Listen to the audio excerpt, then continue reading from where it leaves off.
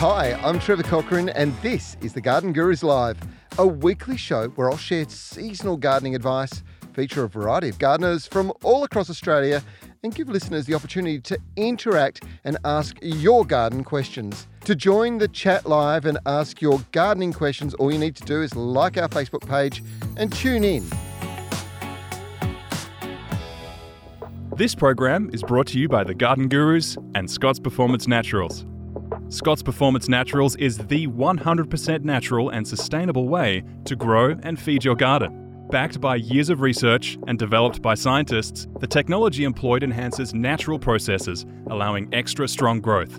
The Performance Naturals range contains organic materials such as nature wren, blood and bone, seaweed, biostimulants, manure, and feather meal to improve the soil and encourage microbial and earthworm activity. To find out more about the Scott's Performance Naturals range, head to lovethegarden.com.au. Hi, welcome to the Garden Gurus Live. I'm Joanne Harris. It's great to be back with you this Monday morning. I'm filling in for Trevor while he's away earning a well-earned break on Christmas Island. So speaking of Christmas, it's definitely in the air. I guess you'd agree with me there. We have a very festive show for you today. Here's what's coming up. Have you bought all your Christmas gifts yet?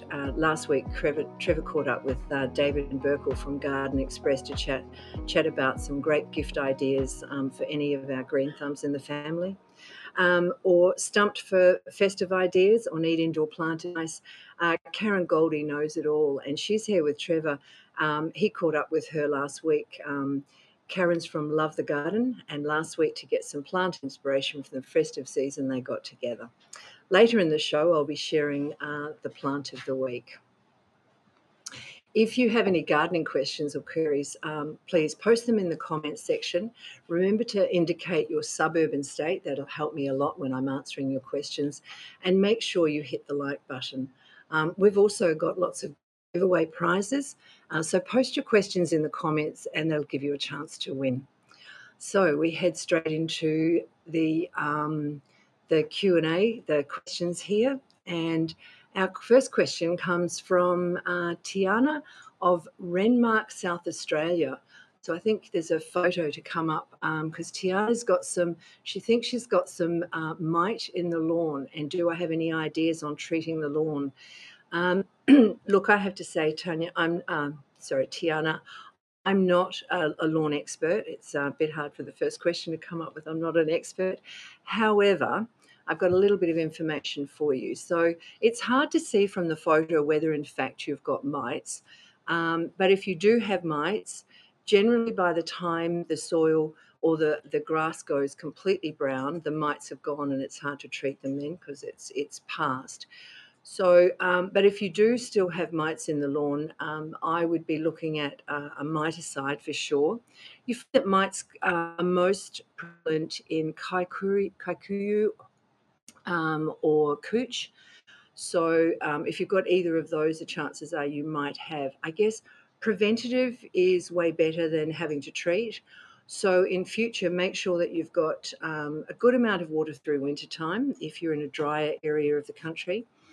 And then also try to keep your soil healthy. Looking at using a good fertilizer, adequate amount of water, and keep the fertilizer up to it every few weeks, and that'll certainly help. If you are using a miticide, many of them have a sulfur base in them, so I would be inclined to make sure that you add some microbes and some good mineral fertilizer after you've treated the mites. That way you'll end up with a much healthier soil. And of course, as we know, the healthier the plant is, the less pest and diseases you're going to get. Perhaps take out a spade depth and a width. Take that down to your garden centre. They might be able to help you more by actually seeing it. But yeah, if you do have mites, treat it. Okay, so the next question is from Marilyn, and Marilyn's in Adelaide in South Australia, and she says she has some finger limes being delivered next week, and she'd like to know what soil or potting mix she could plant them in. One of them is going into a pot, and one's going into the ground. So with citrus, you want in a pot, you want a good premium potting mix that's well drained. Make sure that the pot's up off the ground, so it's got good air flow through the bottom, underneath it. And then for the ground, you want a good compost.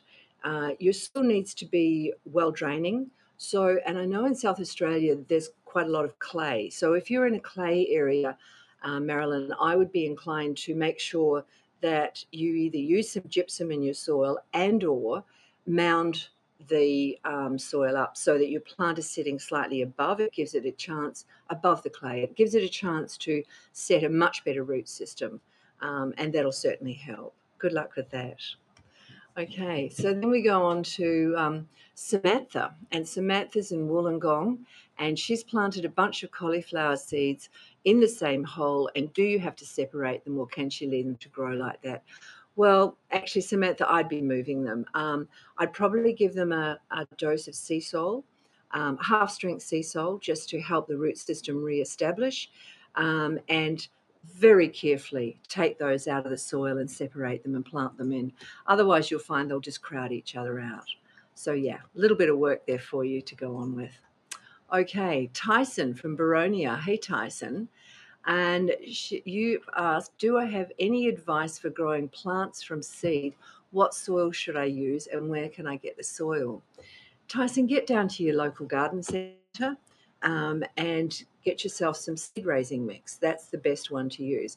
If you've got premium potting mix in it already, you can use it, but it's a little bit strong. So you're better off to get something like seed raising mix, which again is moisture holding but well draining. Nice to hear from you, Tyson. Thanks. Liz, and we're not sure where Liz is from, but I have a large rectangular planter on a balcony, but during lockdown, all I could get was a very poor quality potting mix. I regularly water with some sea salt, but there is anything else I can do to improve the quality other than pull the plants out and start again. Well, look, sea salt is a really good way to do it. Don't overdo the sea salt. Every few weeks, give it a good strength. If your plants are suffering, perhaps you want to do a half strength sea salt once a week, but only half strength is fine. It really is an issue of getting good potting mix when you can, but I understand what happened during lockdown. So maybe some fertilizer, some liquid fertilizer would help with the soil also and build up the microbes, etc. in it. I have a bit of a love for a product, and it has both fish emulsion and kelp in it, as well as microbes. So if you can get hold of a fertilizer like that, you'll find that you'll build up the microbes and build up all the bacteria in your potting mix, and it'll be a lot better for your plants. Good luck with that, Wendy. Sorry, Liz. But we are heading off to Wendy now, and Wendy's in Geelong, and her foxgloves have flowered 2 years in a row. Will they flower again next year, or do I need to start again? Look, they may and they may not. They generally are a biennial flower, so you're quite lucky that they've come in once. And I'm assuming, Wendy, that perhaps the first year or the second year, the flowers perhaps weren't as big, as lust, and as many. So you may find that they do continue to work well for you, and next year you may not get plants or flowers at least that are as tall or as lush as the year before. But with foxgloves, I grow those in my garden. I absolutely love them. So what I tend to do is I'll put in a batch of them this year, and then they are the ones that are following on from the previous planting. So I tend to plant them every couple of years. Then that means that I've got a lot more flowers happening. So enjoy those. They're fantastic, aren't they? So Susan is Miranda, and Miranda's in New South Wales. And I'm sorry, Susan, I don't know where Miranda is, but we'll give this a go. My dwarf mandarin leaves keep going yellow. Do you know what this could be? Well, there's a few things mandarins could go yellow from. This time of the year, when the heat comes in, it can be that there's too much sun on them. They do like a lot of sun, but if they can get sunburnt. If they're not getting enough water, and perhaps if they haven't had enough fertilizer at the beginning of the season, they can then struggle with it. You can also get them from the most common thing, I guess, with citrus would be that you haven't fed it enough minerals, or the soil hasn't been able to provide enough minerals to the plant. So you usually a good dose of trace elements will help that. So I would think it's probably trace elements at this time of the year. Get down to your garden centre and get some of those for you. Kelly is in WA. Hi, Kelly, and she's in the southwest. And Kelly's mum gave her some either elks or staghorns, and she's got pups from a big plant, and I'm trying to keep them alive. She put them on boards, but I'm not sure that they're happy. How can I help them, please? Okay, so when you put them on the boards, I'm assuming that you put something in behind them to pad them out, like some sphagnum moss or something like that. I would just make sure that you've tied them on tight enough, but not too tight around the crown. And then I would probably be giving them some slow release fertilizer. Maybe a little bit of sea salt. I would go a half strength sea salt only, and that could well help with your elks or your stags. So stags, just to give you an idea, elks have the much thinner leaves coming out, and stags have a much broader leaf. So that may help you be able to identify what you've got too. Okay, so Christmas is just around the corner, and now it's time to find the right gifts for your loved ones. Here's a great idea from the Garden Lover. Take a look at this clip. Well, it's great to catch up with you again today, David. You look like you have been out in the sun. Is weather brightening up a bit there in Victoria? Yeah, we've had some terrific days out this way. So I've been at the farm busily planting our Hippeastrum and Dahlia crops. So busy times. It's good times when you're getting new crops in. That's fantastic. Mate, with warmer weather, with, I suppose, still a fair bit of moisture in the soil, gardens are growing pretty well at the moment, and it's the time to get out and get active. And with Christmas just around the corner, probably a bit of a hand tool kind of gift would be the ideal scenario, wouldn't it? Yeah, wouldn't that be fantastic? It is a good time to be getting in the garden, and I think with the holiday season approaching, everyone would have a bit of time to get out there and get the place ship shape for the festive season. So yeah, we do have an offer on the hand tools for everybody. Tell us about your hand tools, because they really are pretty special tools. They're not your run-of-the-mill plastic or steel. These are quite special. No, I suppose over your time in the garden, Trevor, you develop your favourites, don't you? And you go through the full gamut of the different tools that are available to you and place them in different places and have to get some more. Yes. So I've just found over time that I love the wooden handled tools. They seem to weather really well, feel really comfortable in your hands, and then the quality stainless steel that you combine with them. So we developed that range for ourselves. Van Berkel Special Tools, celebrating the family that's been gardening for 70 years. And look, I come from a dairy farm background. My grandfather was a dairy farmer, and I think you probably start out with those cheaper tools sometimes, but you inevitably, his favourite tools were the stainless steel tools. They really do last, and they're fantastic to use. Yeah, absolutely. And even in that industry, there's probably newer versions and more efficient versions, but you would have some comfort in the things that you've experienced for a long time. So sometimes the good old-fashioned products are still some of the best ones. The tools that last. So tell me, so you've got this special offer, hand tools and a pruner. That's a pretty good deal. What have we got? So we've got the three tools. We've got a scoop, a multi-tool which does a bit of the weeding and that for you, and a trowel as well, combined with my beautiful wooden handled secateurs. So we've got them at I think 40% off, so $59 for the combination. Sorry, the pruner, and because normally you'd be paying $59 just for a pruner.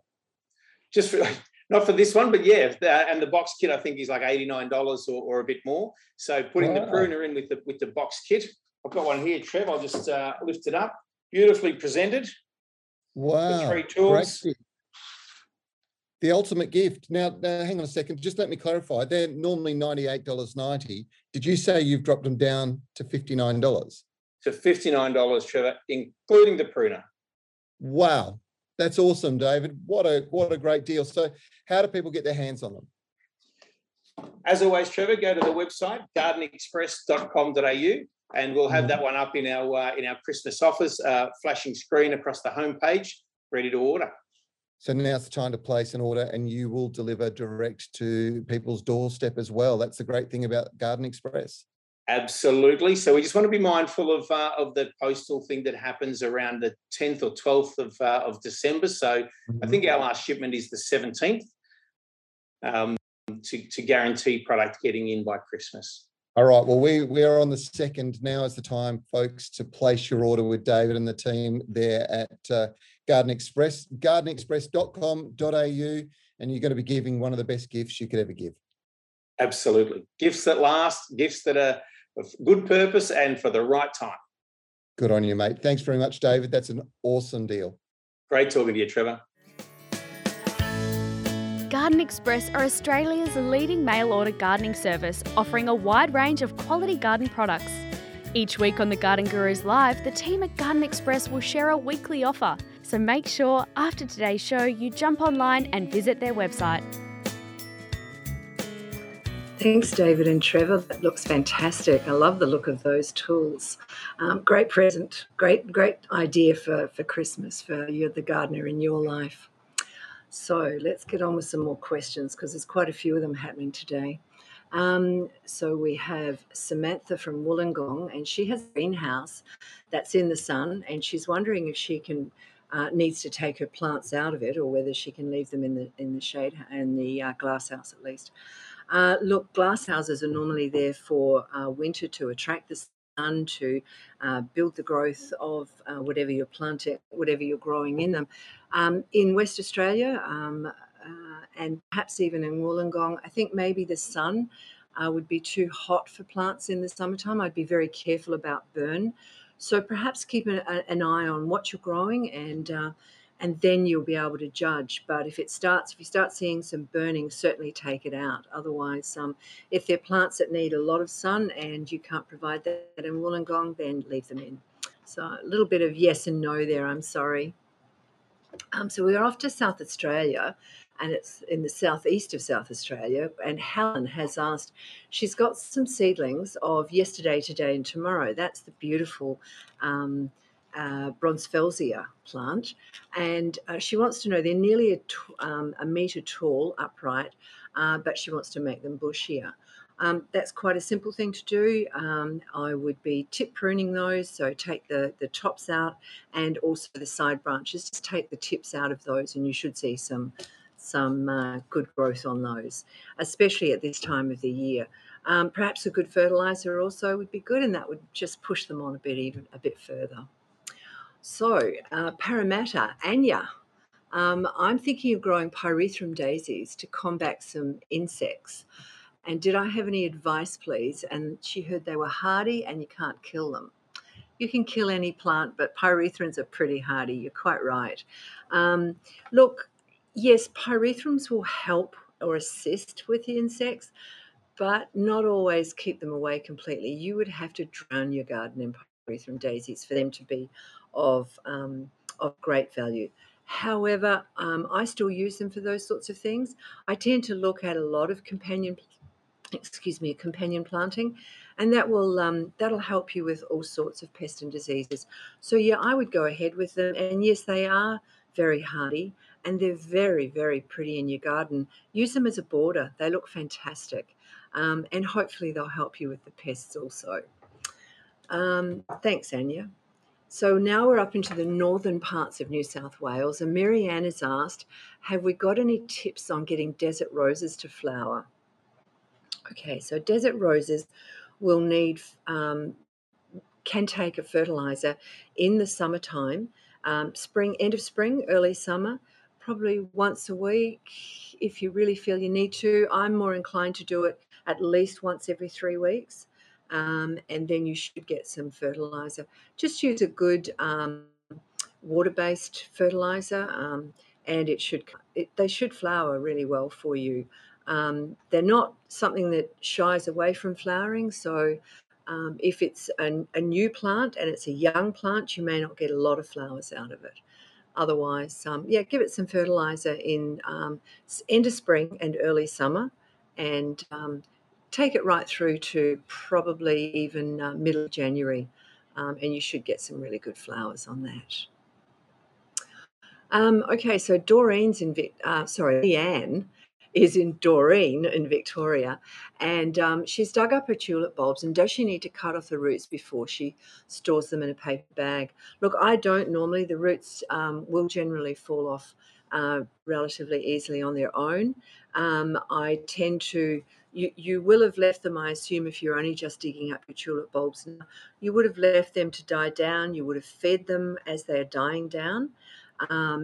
First thing you do is cut the seed head off, feed them, let them die down, and then as you pull them up, you'll find that all the foliage will come away. If not, you need to cut that off. I sometimes rub the bottom of the bulb just gently, and the roots have dried out enough, they'll fall off. Otherwise, leave them on. I do tend to use sulphur, and I'm fairly careful about using sulphur in the soil, but I use sulphur on the bulbs before I store them away, because that'll keep the mice away from them, and you'll have a much healthier bulb to plant next year. And don't forget, with your tulip bulbs, put them in the fridge for a few weeks before you plant them out next year. For those of us in WA, I'm not sure what you do in other parts of Australia, but in WA, I tend to plant my tulip bulbs at the end of May, beginning of June. So that's a little bit more information than you're asking for, but we're going to head on to Canberra with Jeanette. Can a hibiscus syriacus grow in a pot? Yes, it can, in a big enough pot. The syriacus will often grow to around about 3 metres, so you're going to need a good wide pot. And it's not so much the depth of the pot as it is the width of the pot that you're going to need. So get something that I suggest is around about the size of say 70 centimetres to 1 metre wide. Say a wine barrel size pot or vessel would work well. Use a good premium potting mix. Make sure it's well drained. And again, I can't say enough times, keep the pot up off the ground and well drained soil. So good luck with that. The syriacus is a great little plant. Margaret is from Belgrave in Victoria, and she has a peony tree. Sadly, it's never flowered. It must be 6 or more years old. What do I need to feed it, or have I planted it too deep? Look, I'm not sure if you've planted it too deep, and here's another question where I have to admit that I'm not an expert on peonies. We don't grow peonies in West Australia. And as much as I'd like to have a garden in Tasmania or Victoria for a year or two to grow something like peonies, I haven't done it. But look, I would suggest that you try using a fertiliser like perhaps something like EcoVital, which is my favoured fertiliser. It's got lots of microbial activity in it, and that'll certainly help with the soil. It may help to boost on a flower. So I'm sorry if I haven't answered that particularly well. But yeah, I would, if you haven't got the answer you need from me, perhaps try your garden centre and they'll certainly be able to give you that sort of advice. Thanks. All right, so Cloncurry in northern Queensland, way up the top there, Nikki. And Nikki has asked, she's having lots of issues with ants covering all over my plants that are in pots. What could I use to get rid of them? Well, if you've got ants in your pots, it's generally a sign of a symptom of something else. And that would generally be something like scale or a sap-sucking insect of some sort. So what you need to do, Nikki, is follow those ants, have a look where it is, and see if you can find scale. Scale is that little, if this is the stem of a tree, it's a little cap over a whole bunch of scale inside this little cap, and you'll see it's like a shield, and it can be black, it can be white, but you'll see it on your plants. Now the ants come in for the sap that is exuding out from underneath that shield, and if you can then get rid of the scale, you will get rid of the ants. So use something like a horticultural oil. I like a pest oil. There's one out there it's called Hippo Enhanced. And what it does is it attracts all the predator insects in. So that'll help you in your garden as well. So hope you can get rid of those. Check out for the scale. All right. Thanks for sending in all your questions through. It's great to hear from you. And if you're enjoying today's show, please give us a like. And don't forget, when you're answering the questions, please tell me where you're from. It helps me to answer the question for you. So right now, if you're stumped for festival ideas and need indoor plant advice, last week, Trevor had a chat with Love the Gardens, Karen Goldie, to get some creative garden tips for Christmas. Take a look at this clip. It's worth it. It's great. Well, Karen, it's lovely to catch up with you again today. Now, it's looking very festive at your house at the moment. Tell me about what you're up to. It is. Hi, Trevor. Hi, everyone. Great to be back. And who can believe it's December? And it feels like only yesterday that we were making succulent Christmas trees. Yeah, and I'll tell you what, that was a huge hit at the time. But you've come up with a different spin. Those bottle brush, the callistemon that are there, are sensational. But what have you done there? Yeah, so this is another quick and easy and cheap. This activity can cost you nothing to just decorate the sideboard or decorate the mantelpiece or the Christmas table. So a really simple, easy idea to do with the kids. Okay, so tell us what you've done. All right. So you just need an empty jar and jam jars, pasta jars. All of these are fantastic. So you just grab your jar, soak off the labels, and then we grab a bottle brush. So and these beautiful callistemons are out of my garden. Wow, they look amazing. And so red, Christmas. It's beautiful. Yes. Exactly. And I must say, Christmas at my house is always an Australian botanical Christmas theme as well. Yeah, love it. So we just pop the bottle brush into the jar. Yeah. And then we just top it up with some water. So with the water, I always use rainwater. Mm-hmm. And why is that? Just because there's no chlorine, there's no added chemicals. It's just nice and fresh, and it's exactly what the plants would receive if they were out in the garden. Okay, good advice. So we fill it right to the very top. Mm-hmm. Pop on your lid, and always make sure that you use the same lids that match the jars as well, so there's no leakage. No leaking. Turn it upside down. And it's like a little snow dome. So far that's cost us nothing. Mm-hmm. And then all you need is some ribbons. And I actually I keep all my Christmas ribbons that I get on Christmas hampers and things like that. So they're perfect to repurpose for this use. Mm-hmm. And you just grab a ribbon. We'll go with the gold one for this one. And see that. And then we just tie that around the bottom, put a lovely little bow. It's such a simple but really effective gift idea too, I reckon. That's just beautiful. Yeah, exactly. So I like to use the metallic ribbons, particularly with the wire in the edges. And then you can shape out the bows.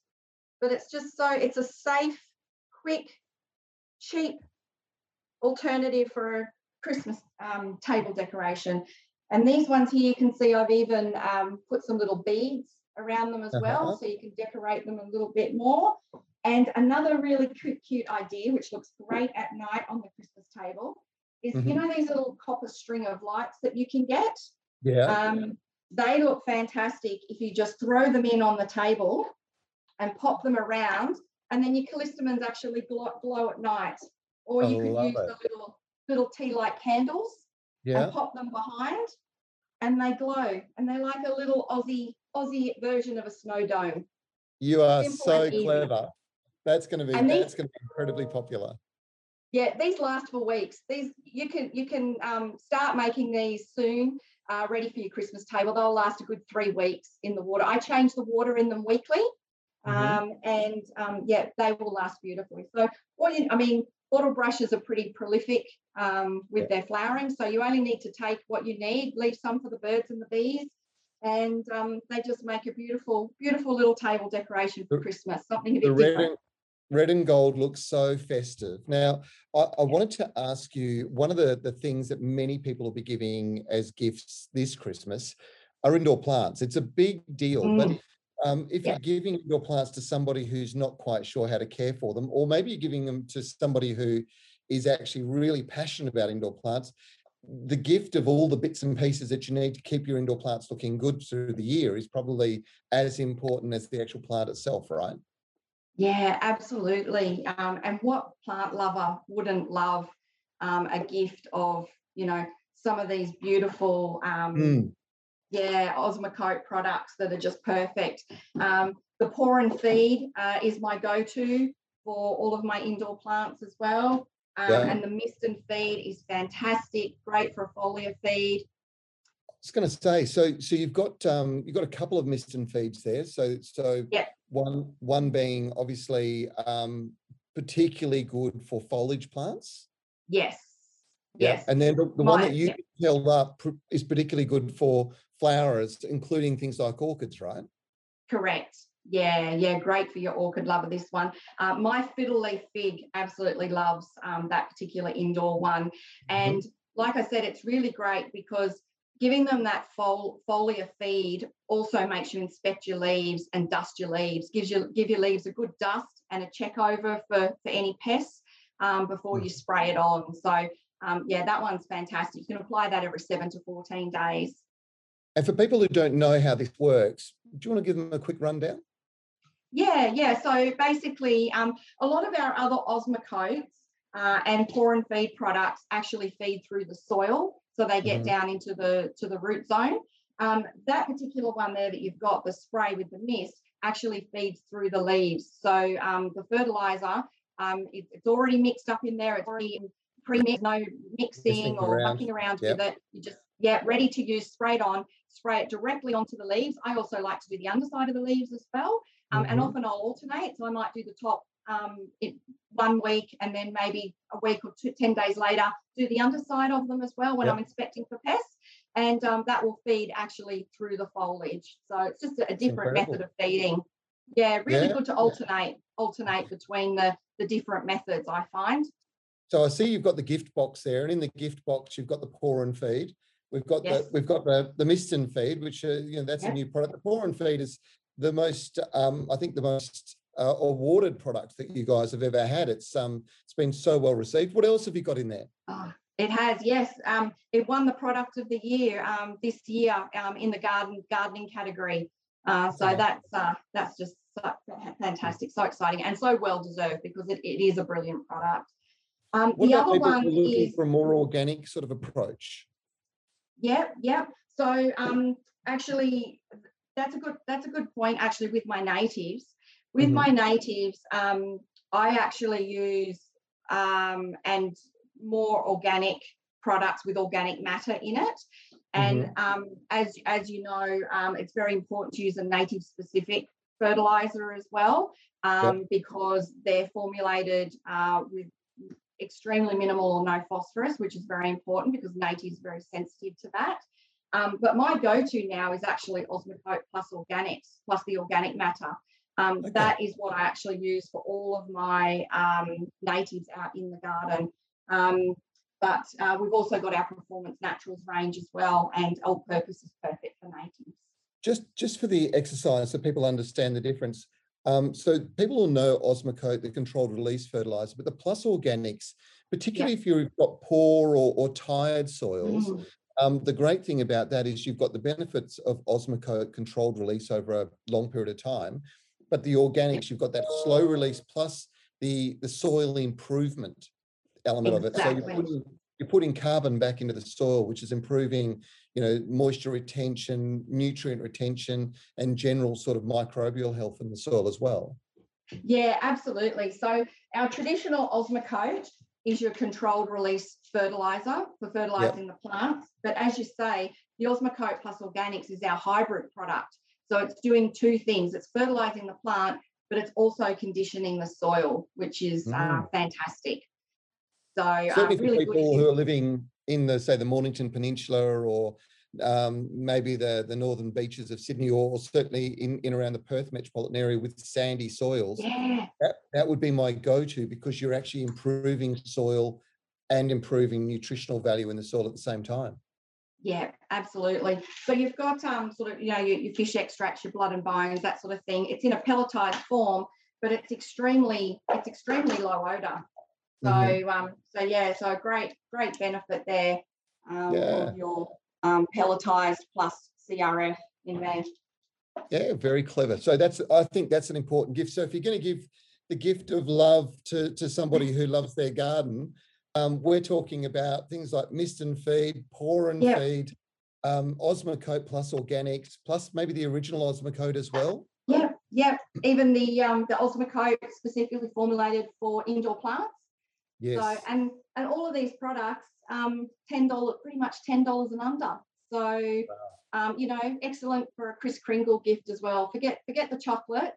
I think we've all consumed enough chocolate this year. Let's give a gift for the plant lover and for their plants. Give them the chocolate. You've done it again. You are an amazing person. It's fantastic having you back on the show. It's such good ideas you've shared again today. And of course, it's looking very festive and Christmassy at your place. I'm sure you're going to have a beautiful Christmas. Yeah, thank you, Trevor. Same to you and same to all the viewers. I hope everyone has a wonderful Christmas. Thank you so much for having me back. Thanks, Karen. Thanks very much. What a great idea. This show is brought to you by the Garden Gurus and Evergreen Garden Care. Evergreen Garden Care and their market-leading brands are some of the most trusted consumer brands within the garden care market. They produce high-quality garden care products designed to help people create their own green oasis. Whether it's a garden, a balcony, or potted indoor plants, they want to inspire anyone, anywhere to be able to easily create and maintain their own garden. To find out more about Evergreen Garden Care, head to www.lovethegarden.com. That was great, Karen. Thanks very much. Some fabulous ideas. Excellent Christmas ideas there, right? So maybe I've got one for you too. I've brought along a plant of the week, and what I would like to speak about this week is Hoyas. This is one that most of you will have seen at some stage. If you're a Hoya lover, or even if you've just spotted them in the garden centre, this particular one's got a nice little spotty leaf on it, and it's pretty. It's got a pink flower, etc. Easy to grow. However, that's just the teaser. I actually wanted to bring in this one for you, which I think is fantastic. Let's see if I can tip it so you can see the heart-shaped leaves. Aren't they great? Okay, so this is the Hoya kerrii, or the heart-shaped Hoya, as you'd know. These Hoyas come from, I'm just going to move it over here. Hoyas come from Southeast Asia.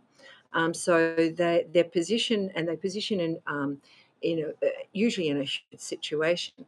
So what you'd like to do, where you want to put the Hoya in the position is in a light area. You want to avoid putting it in a northern aspect. So if you're growing it inside, you can have it on a windowsill or close to a window, certainly on the south or the east side.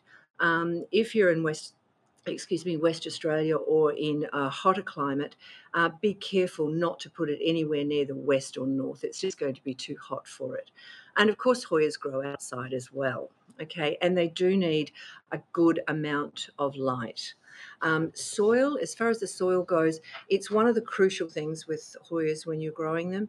You want to have a good, well-drained soil. So many people start with a good quality potting mix or a premium potting mix. And I've known some of the growers to add quite a lot of the chips that you get from the orchid potting mix. So like the orchid bark that you find, the chunky bit, that'll open it up. Or you could use some perlite. That will certainly do it for you also. But it's very important that the Hoya has a well-drained soil. It needs to hold some moisture, but well-drained soil. Of course, they're epiphytes. So in the nature, they would be climbing up amongst the trees and over branches, etc., and their roots are exposed. But of course, as I mentioned, they're from Asia, so they were in a very humid situation, so their roots were always humid, but very open, which is what you need your soil. If you don't have a good open soil, they won't flower well for you. The pot size, that's another very important thing to consider when you've got Hoyas, is that you want your Hoya roots to be almost pot bound. So if you need to pot up your Hoya, try and do that into the next size up only. Don't give it a generous amount of soil around its roots, or it'll take an awful long time for it established to start growing again and flowering. The fertilizer I use, again, I just use a good indoor fertilizer, and I'm sure you've got a fertilizer that you use that you prefer for your indoor plants. Almost any fertilizer for a Hoya is okay.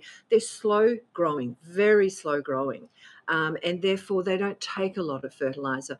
So don't over fertilize them. They don't need it. You're wasting your money and putting something into the ground, into the pot, that's not necessary. Pests, I guess the only thing that they really get is mealybug. And mealybug is a little white. It's almost like a little bit of cotton, and you'll see them right in the node, right where the leaf meets the stem. And they come from the soil. So you need to treat them because mealybug will damage your plants considerably. But you need to treat them at least 3 weeks in a row. And then I tend to also treat the soil. So I will put my pot into a saucer or a vessel underneath it with some of that mix that you've treated the actual plant with, and I let that then draw up into the soil and it will kill those off. But don't think that just by treating them once it's going to happen for you. Now, my tips, I guess, with growing a Hoya is that you need to make sure that your pot is small, that or the root system at least is come out to that pot and not over potted. You also need very well drained soil. And the third thing to get flowers from these is you need good light.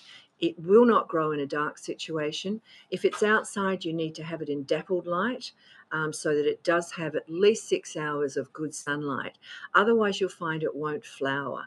But once they start flowering, when you get it right and you get them flowering, my last tip would be is if you're growing it inside, be aware that the flowers actually exude and weep a sap. So if you've got it on one of a nice piece of furniture, you might want to be careful and either lay something down underneath it or when it's flowering, perhaps move it. They're fantastic. Look, one of the young women that I work with at the garden centre, she has a bit of a passion for these, and she grows them in her bathroom. So the humidity is well and truly helpful there.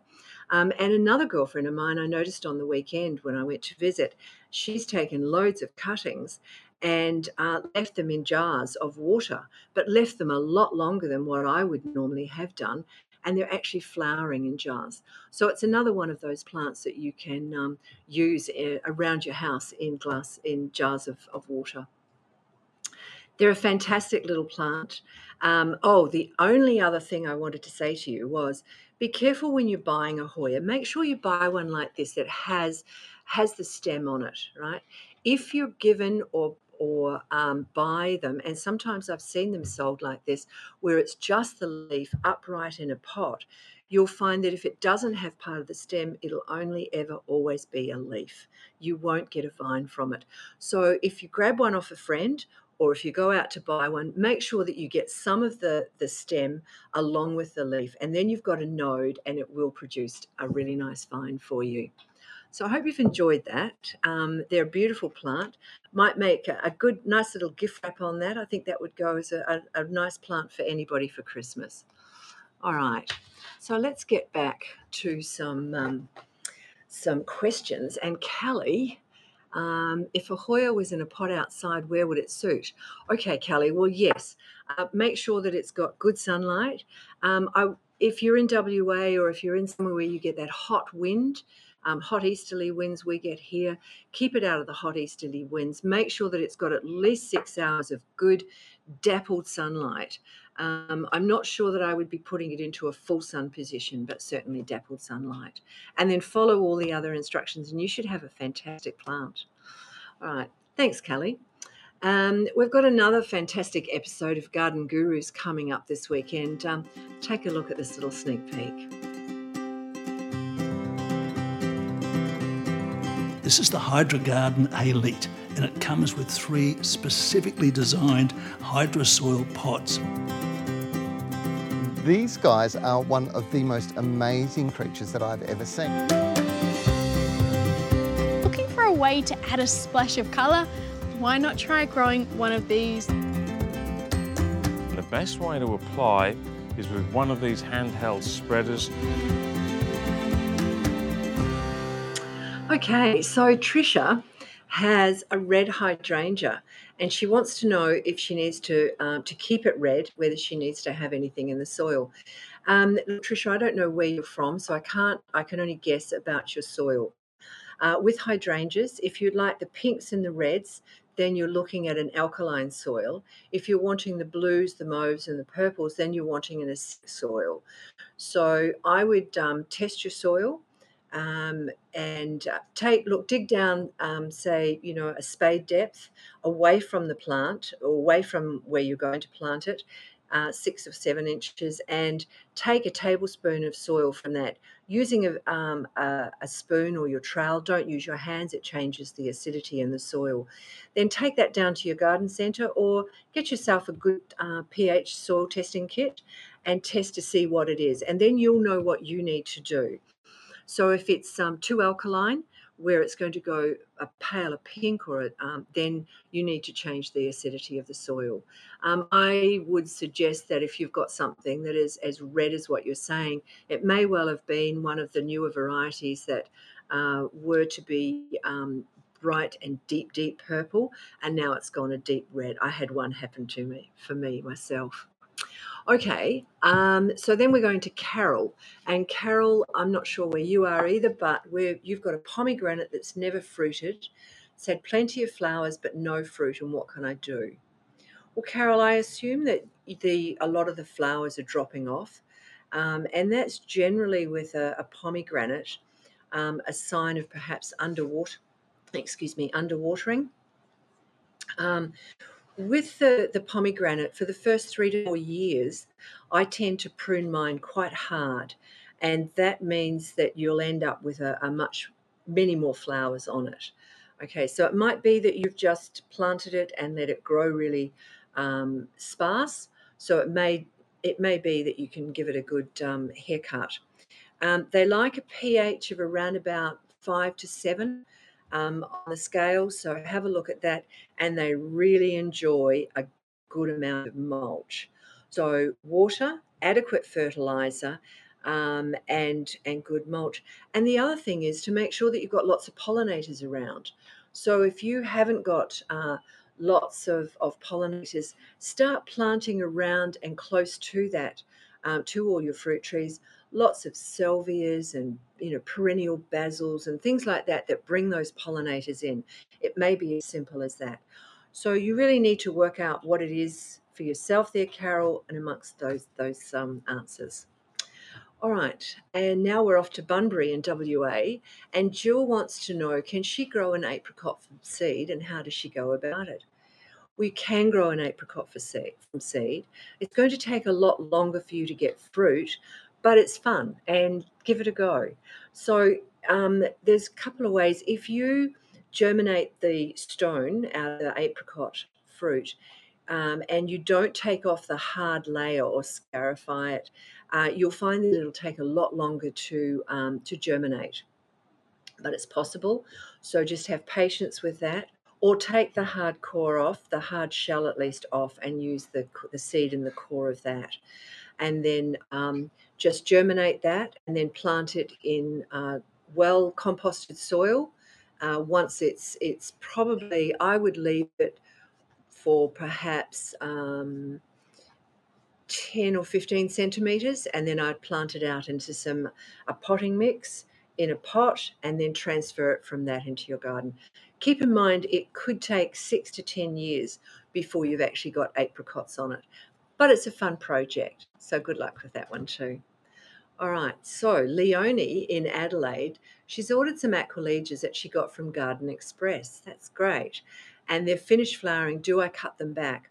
I tend not to cut my Aquilegias back. I will cut once the flower stem has finished, once the flower is finished, cut the stem of that back, but leave the foliage. It's a beautiful foliage, and it should last for you right through the season. Okay. Now we've got Joanne. Hi, Joanne. And I'm not sure where you're from either, Joanne. You must remember, can we put the suburb or where you're from? And it really helps me answer your question a little bit better just for your area. However, let's give this a go. I've been told not to try growing things under a callistemon. Is this true? And is there any way of making it a more plant-friendly plant? That's a difficult question, and I think I'm stuck on that one. You're quite right in that. As I think about it, a lot of callistemons, I don't see a lot growing under them. But I really need to find out that answer for you, Joanne. I'm really sorry, I don't have the answer as to whether you can grow under a callistemon. Maybe we could get back to you on that one, and I'm really sorry. Marina's from Sydney, and she's preparing the veggie garden. I came across a few ant nests, lots of eggs. Any way to treat this safely? Yes, look, generally, Marina, ants are in your garden because it's dry, or in a pot because it's dry. So if you can keep that soil much more moist, you'll find that the ants will move on. There are ant killers and things that you can use, but I think if you just moisten the soil, you'll find that they'll move on quite quickly. So we're very sorry that if we didn't get to your question today, I'm very sorry. But we appreciate you watching, and we hope you enjoyed today's live stream. Look, Lachlan will send out a message to all our seed winners today after today's show. And the Garden Gurus, don't forget, they'll be back next Saturday.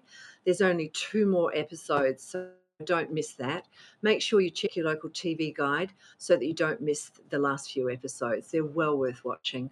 Remember, you can always jump onto the website and catch up on our previous stories from the Garden Gurus at thegardengurus.tv or our YouTube channel, thegardengurus.tv.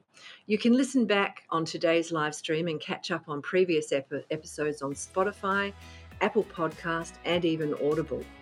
I'll be back next Monday for another session of the Garden Gurus at 12 p.m. Australian Eastern Daylight Time and 9 p.m. for the WA viewers. Happy gardening, everyone. Stay safe. The Garden Gurus is back this weekend. Make sure you check out your local TV guide for your local times.